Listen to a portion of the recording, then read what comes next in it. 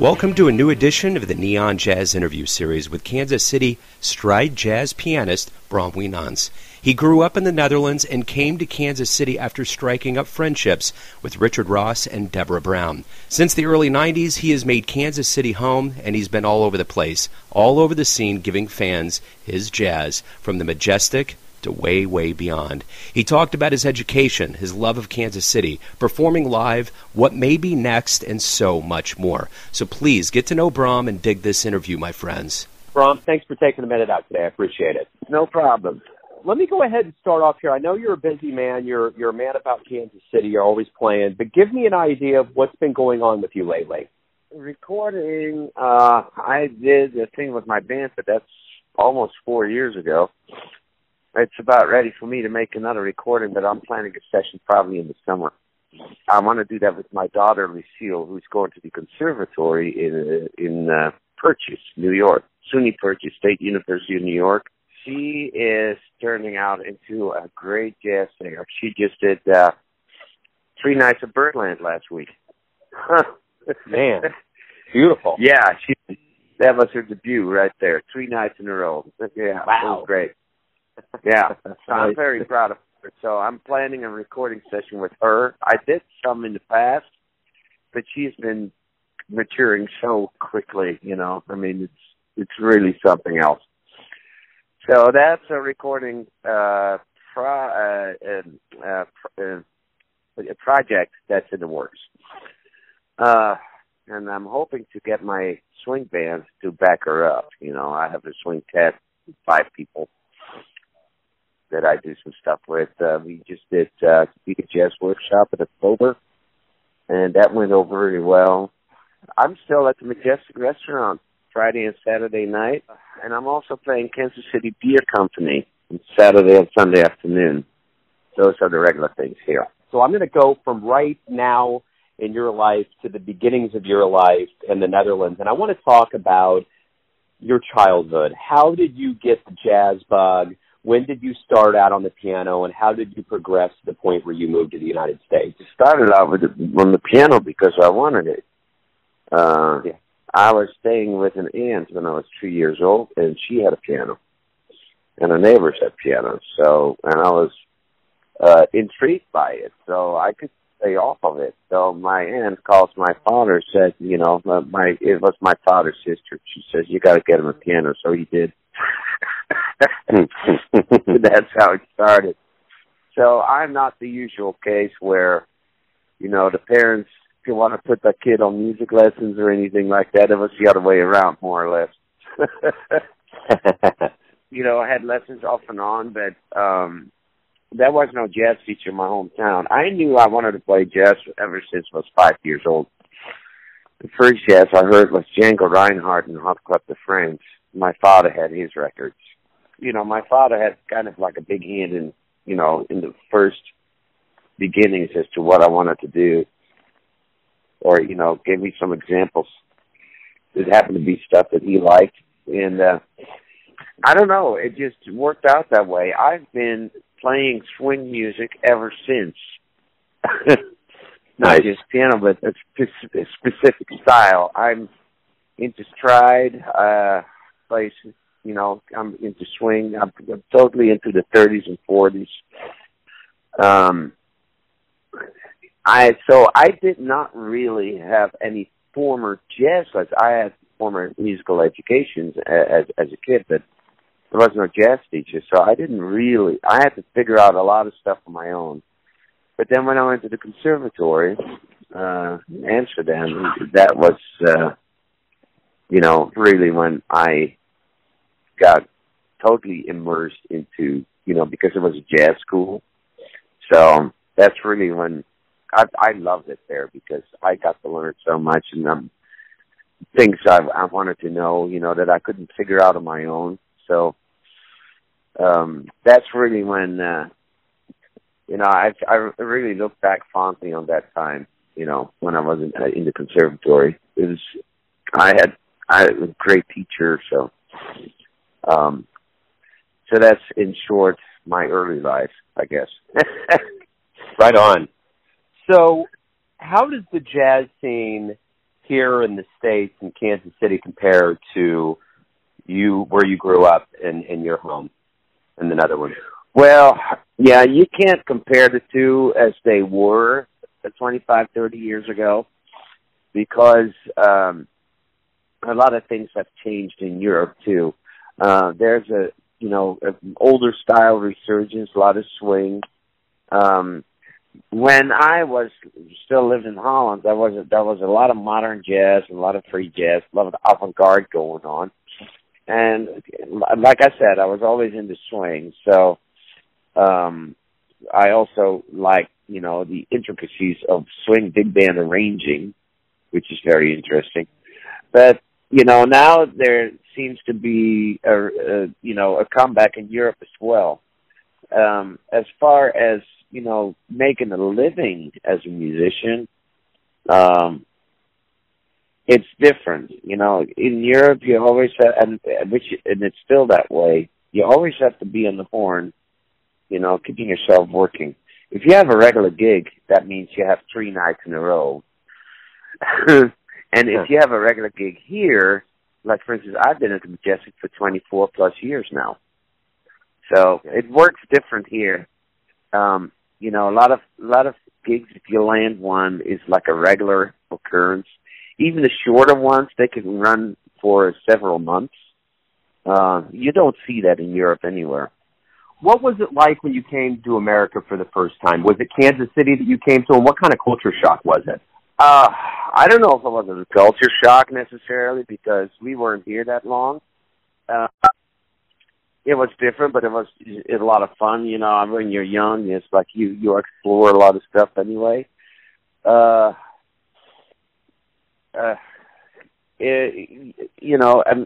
we already were working with Deborah Brown, the singer, and Richard Ross, who was the singer and the drummer here in Europe a lot. So we were kind of familiar with how they operated, and as Americans. So, of course, it was new and different, but it wasn't completely unheard of. But what we saw here, what we got to know. And actually, we came to love Kansas City. But in the first trip in '91, we were here for a little over a week, I think, a week and a half. So it wasn't that long. It wasn't that I really got to know Kansas City until the year after. And then we made a lot of friends. So we didn't really have a hard time, getting around or feeling at home, because there were a lot of people that were very nice to us. So cool. And Kansas City, as far as that's concerned, the people are more casual here. They kind of have their feet on the ground a little bit. They're not so uppity or whatever, like you see in other. If I were to compare this, this is a whole different city than, like for instance, New York or Los Angeles or San Francisco. And Kansas City's kind of like my hometown, really, the way that people, conduct themselves, how they act. So it's very comfortable. Right on. It is, for sure. It just turned out that way. Yeah. So what brought you to the stride piano ultimately? Oh, that's an easy answer. I saw Stormy Weather on the BBC when I was 8 years old, and I saw Fastwalla play Ain't Misbehavin', and I knew that's what I wanted to do. That was it. I saw that movie scene. That was it. No question about it. That was easy. That was an easy decision. Beautiful. So it sounded so rich, and it was so much fun. It's just I gotta be able to do that. Yeah. So were there any other influences that influenced your stride piano and just your introduction to jazz? Well, of course, Errol Garner, Art Tatum, all the classics, classic, Teddy Wilson, Mel Powell. I love all those guys. They sound great. They also have great harmonics, their use of passing chords and all that. It's really interesting. It's interesting. It's intelligent. It's fun, but it is intelligent.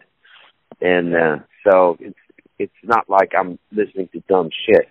You know, some people in Holland, especially when a lot of the avant-garde was going on in the 80s and, you know, early 90s, you know, they didn't understand that. They perceived that as commercial jazz. And it's like, I don't think so. You know, you can't call Art Tatum commercial. He was an artist.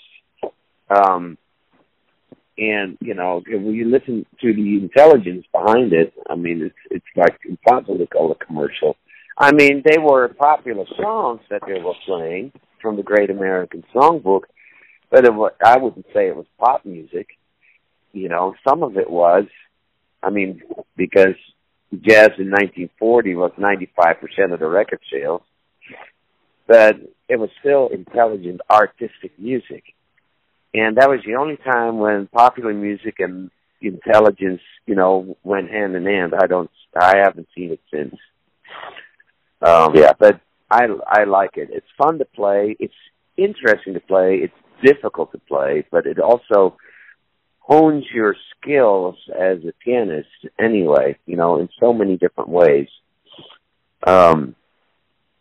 technically speaking, that, and also, you know, intellectually speaking, you know, it's from a music theory standpoint.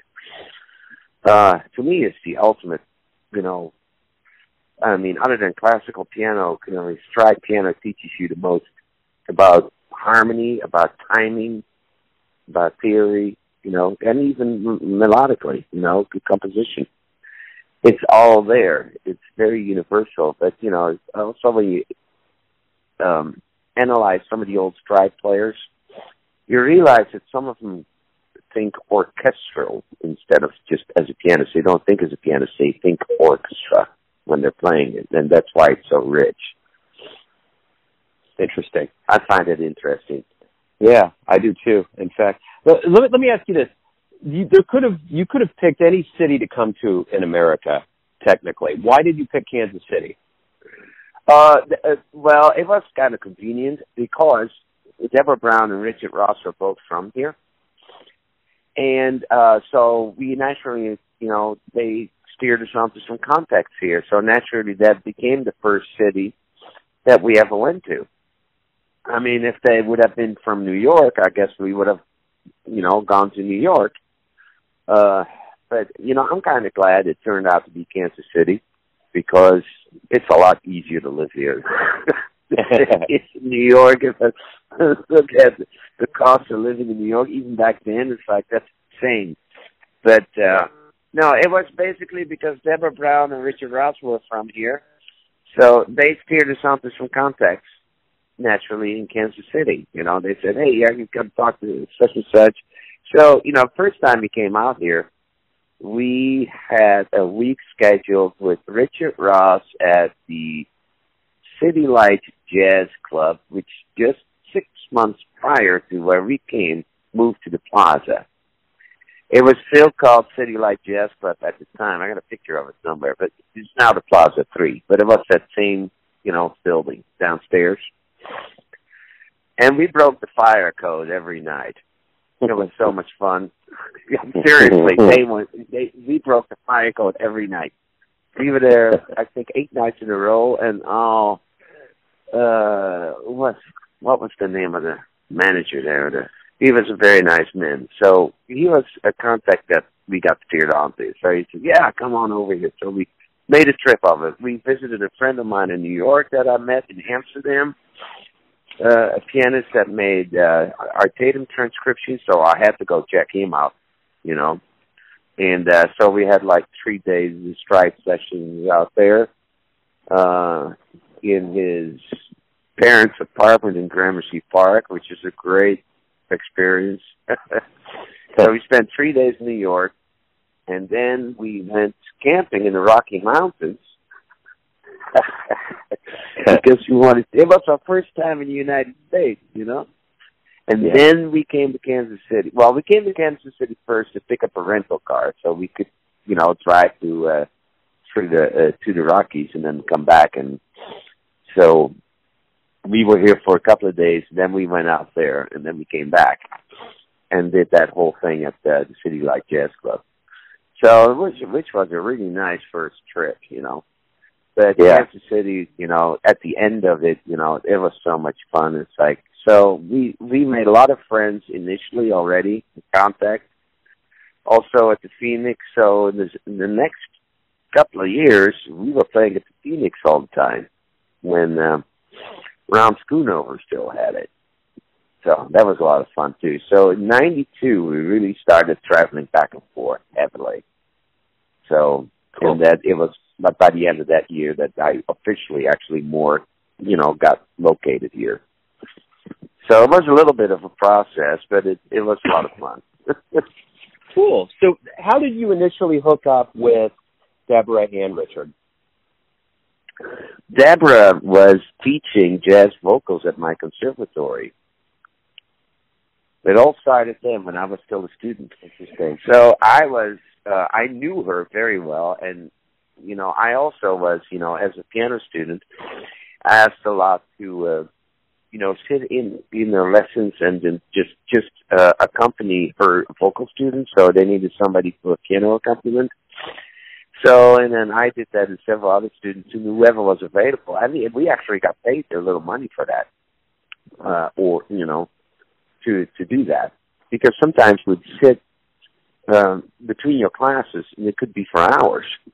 You know, accompanying one student after another. So it's not that I just got to know her really well. You know, I also, you know, performed with her, but I also got to know her really well as a person, and also how she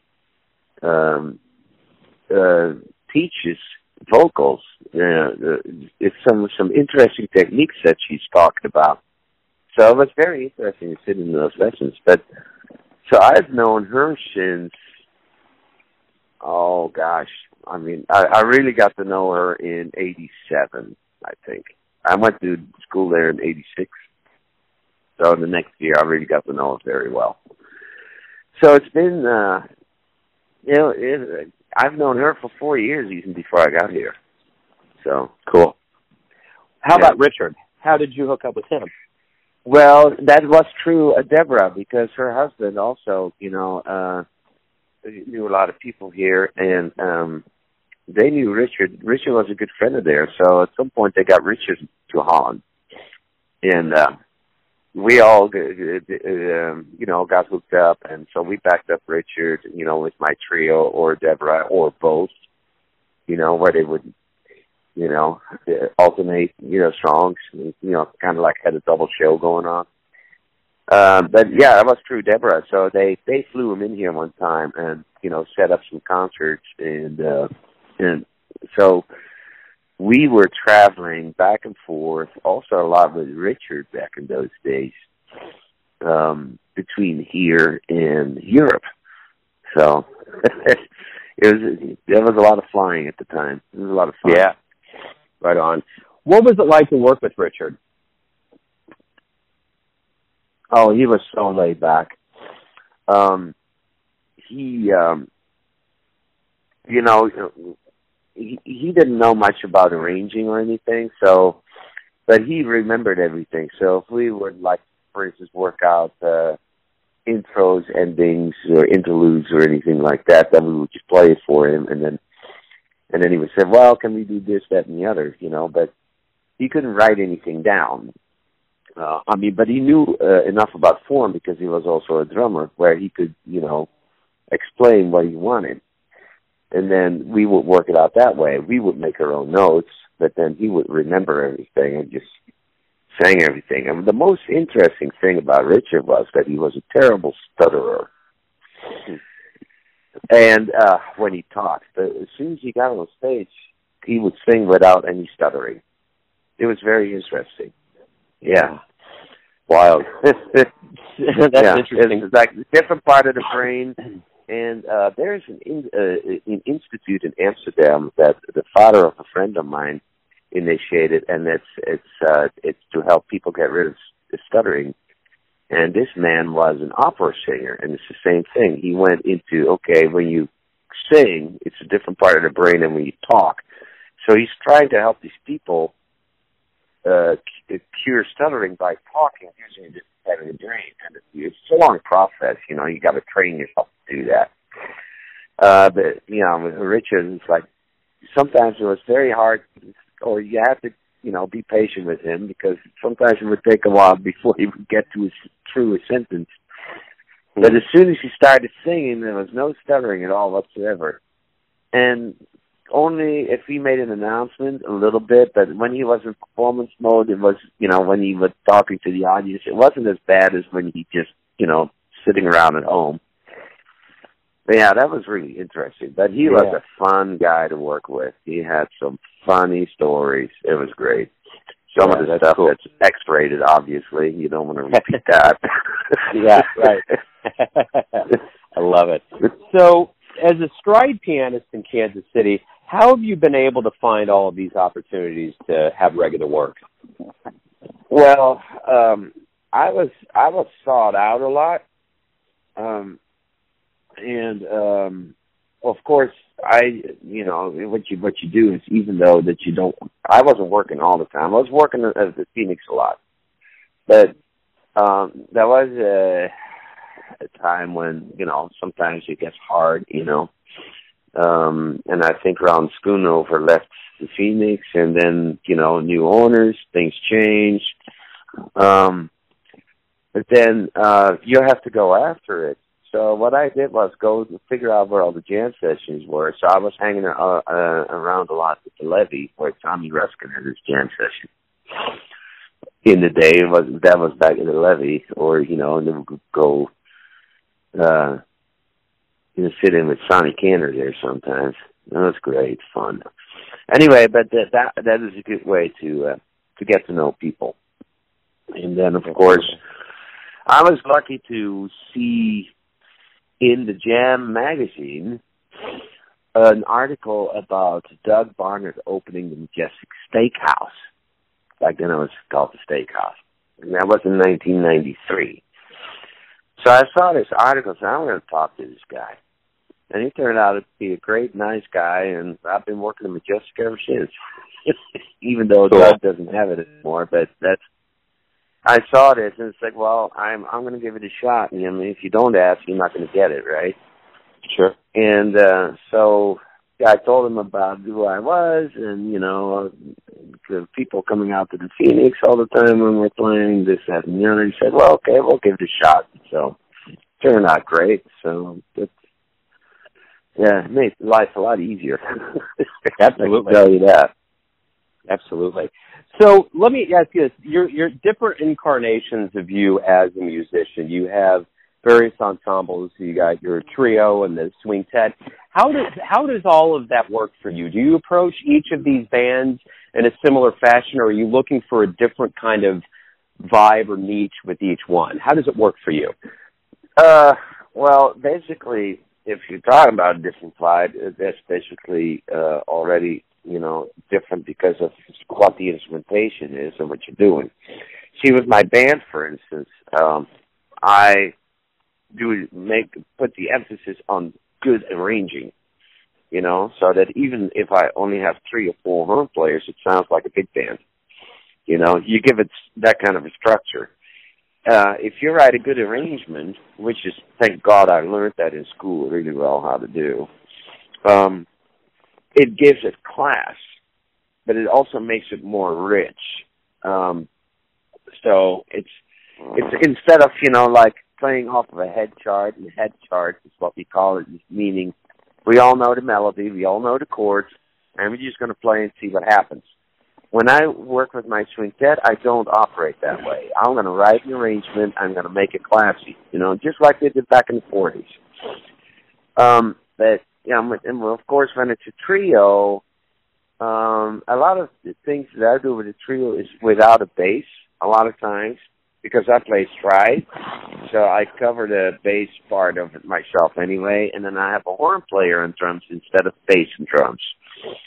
And the horn players, they add another dynamic too, so it's kind of like the Benny Goodman trio, that kind of thing. You know, when I use John Blagan on clarinet, he's great.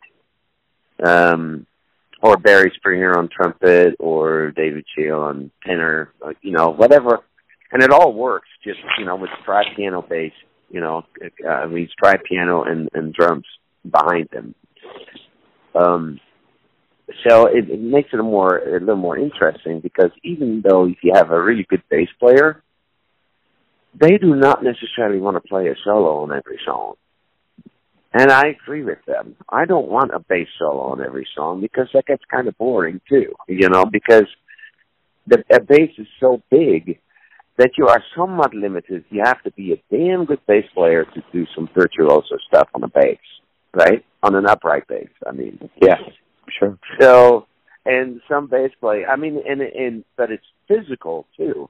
I mean, when you have a horn player, they can play as long as they want, but at some point with a bass, you can't expect them to play 10 choruses. They're going to wear themselves out. Playing bass, walking bass, is a lot easier than actually playing a bass solo. Yeah. But also, because the bass solo, everything drops down, and which can be great if you have a great bass player, but they have to be damn good. But even then, you don't want to hear a bass solo on every single song. And with a horn player, I don't have to think about that. Yeah. It's interesting anyway, and it's also more bright, so you have the whole dynamic changes.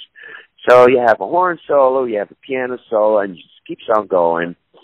And then there's a drum solo, and we can pick our dynamics instead of having to drop it down for one solo. Like in the bass, you have to play real soft behind them, which is cool, but you're stuck with that kind of dynamic. With a horn player, you can, if the horn player decides to play soft, you go soft, but if they go up, then you go up with them, You have that option, which actually, you have more dynamic options with a horn player. I mean, that's how I feel about it. So it just turns out really well where, I just play a lot with horn players most of the time. Sometimes I get Rod Fleeman in there on guitar, if he's available, which is a lot of fun too, which is a whole different thing again. But, I like the variety, I have like 3 or 4 different horn players that I use, and even sometimes Rod, when he can make it, and sometimes I do get a bass player. But it's primarily horns. It frees me up in the left hand too, playing all the passing chords and stuff, because a bass player is not going to know what I'm going to do. Yeah. Yeah. Sure, absolutely. So I throw in a shitload more, harmonics than, what you normally would do, because I can. Yeah. Passing chords are not going to be in the way of the original chords. It's just added to it, but you can keep on playing. The soloist can keep on playing according to the original chord progressions. I'm just adding in some passing chords in between, which, makes it a little more interesting. And I have that freedom, so it's a lot of fun to do it that way. So let me ask you this. What is the sound you're going for? When you approach the piano, get on stage in front of a crowd, your different ensembles, and just playing, what's your sound you're going for? I'm always going for the richest possible sound. I don't want to play like a single bass note in a chord four sheets. I always play stride. I always play a lot of tenths.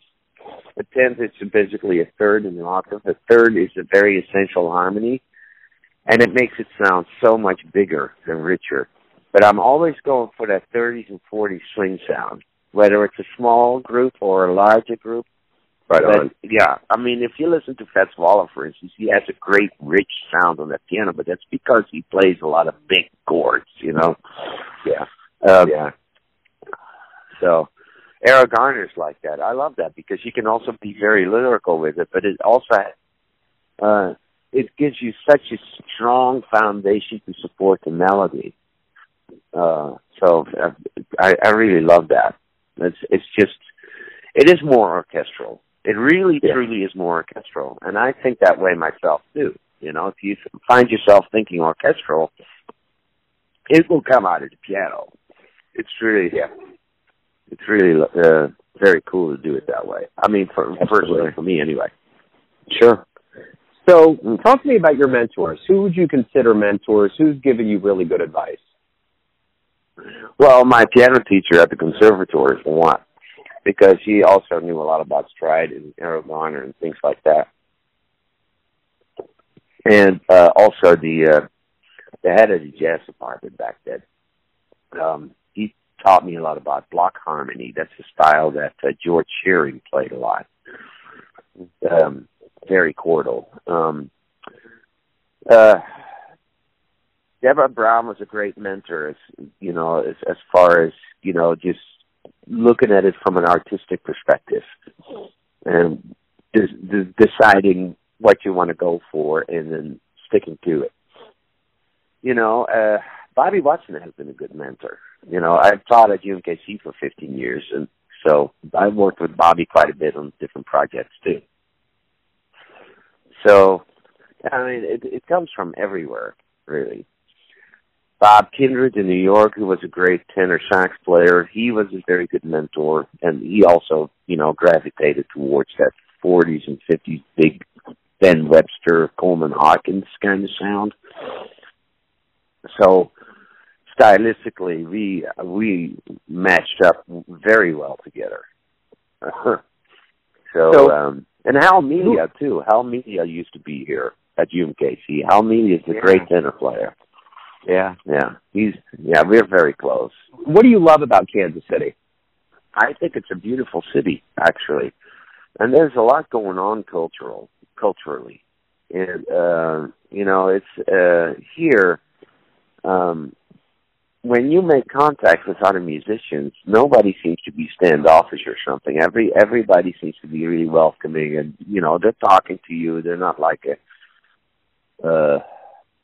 like you see sometimes in New York. In New York, people are either super nice or they're very competitive.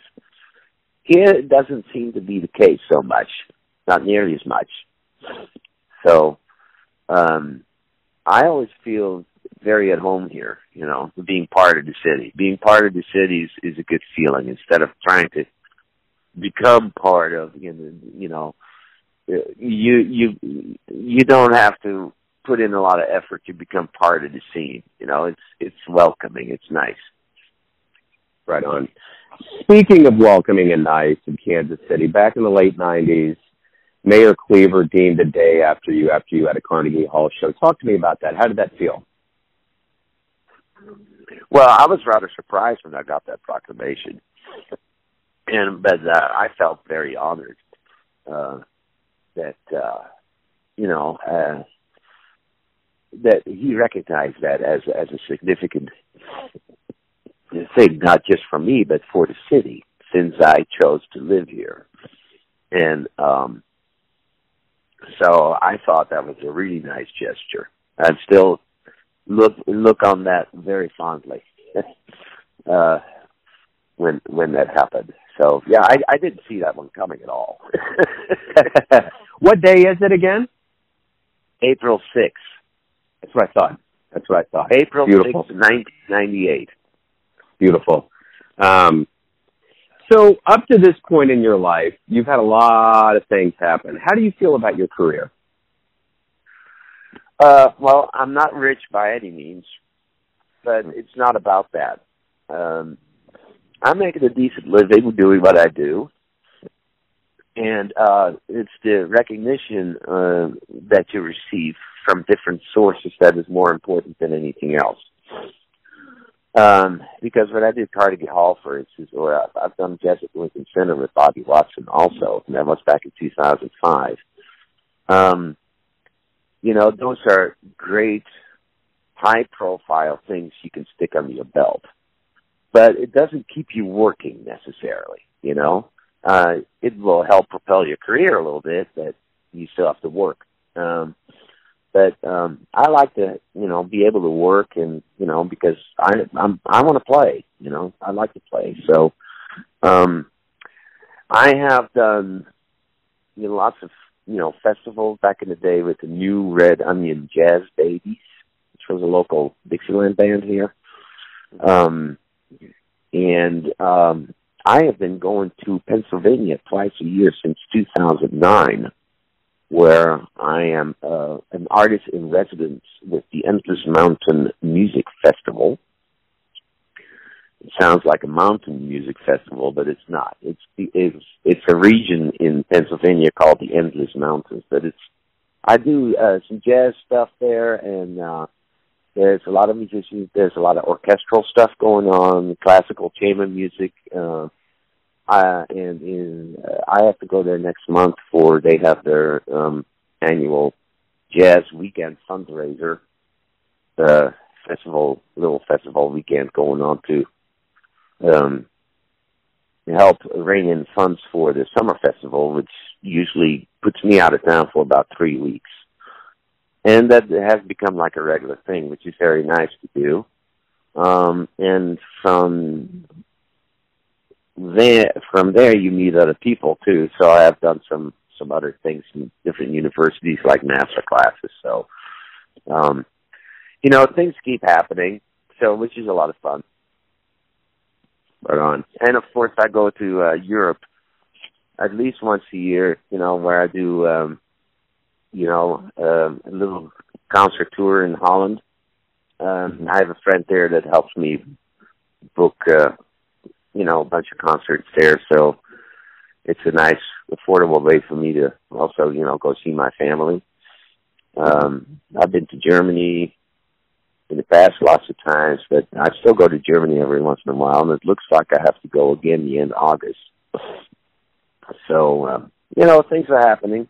There's plenty of variety to keep it fun. Absolutely. So, speaking of Kansas City and the lore that this town has had, if you could go back in time and go down to 18 and Vine and see a musician live, who would you want to see? Oh, gosh. I want to see everybody. I like that answer. I want to see everybody.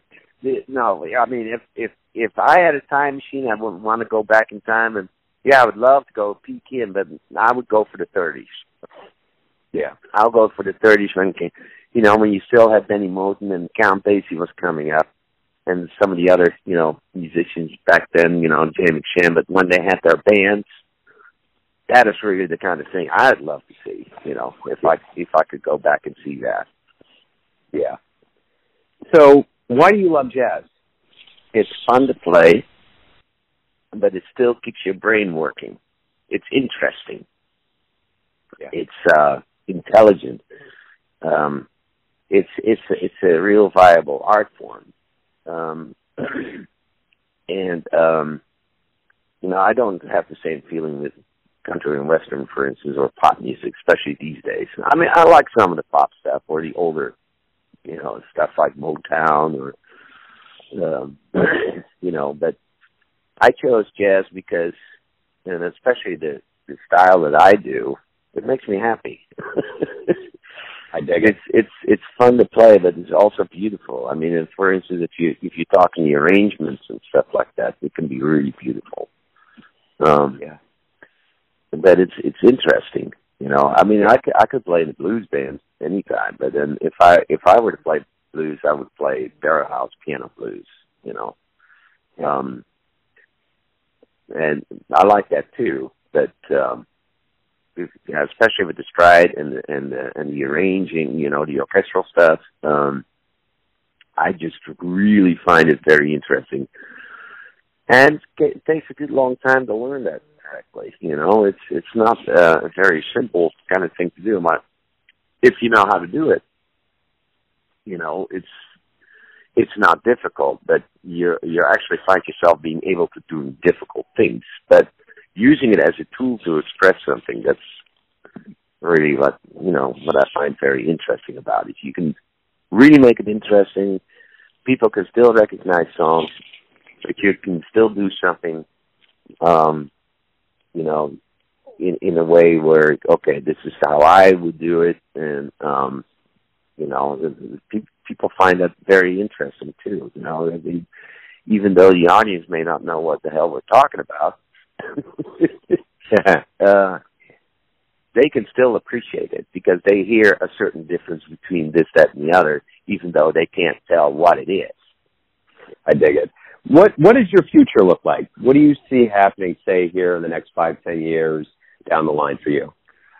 I think, like I always said, I'll just keep doing what I'm doing because there's not a whole lot of other people that play stride piano or, play swing music. That's not that many. Well, it's coming back a little bit with swing dancers, but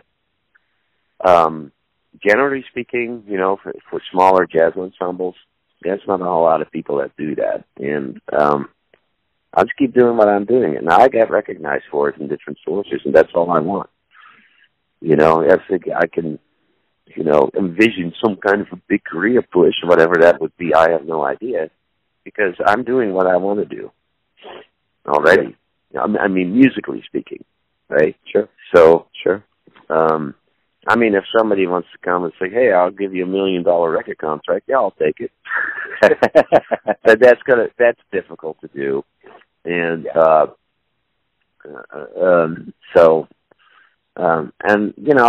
have been in touch with people about that. It's very difficult to do, and you can hardly sell anything anymore unless it's online for 99 cents a song. So that's a whole different market that I haven't really learned very well, but that's okay. Musically I do exactly what I want to do, and if I had some money on my own, I would start a big band, pay the guys. I like it. That's cool. Yeah. So everyone has a version of who you are, your family, your friends, your fans. But at the end of the day, who is Bram? Tell me who you think you are. Gosh, what a question. Wow. I don't know. I mean, it's primarily the musician, I guess.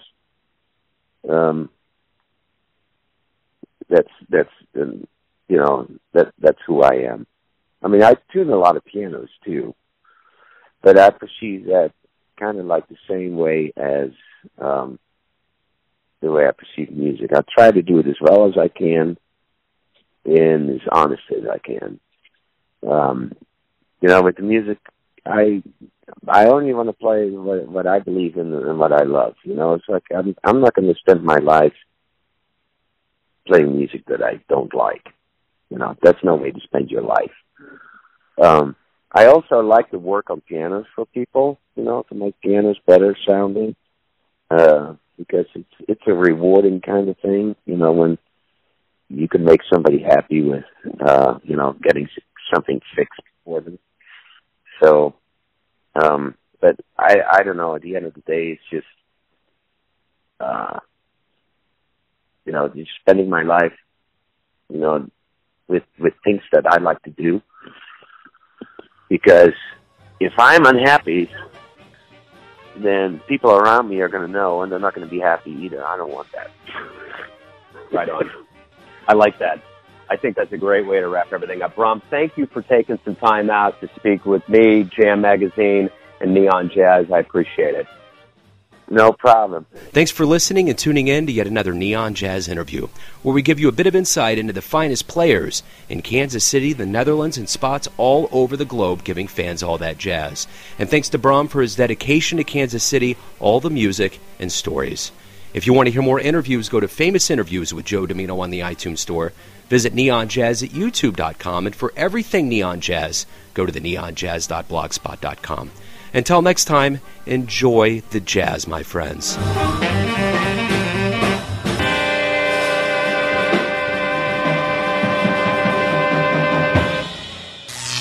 Neon Jazz.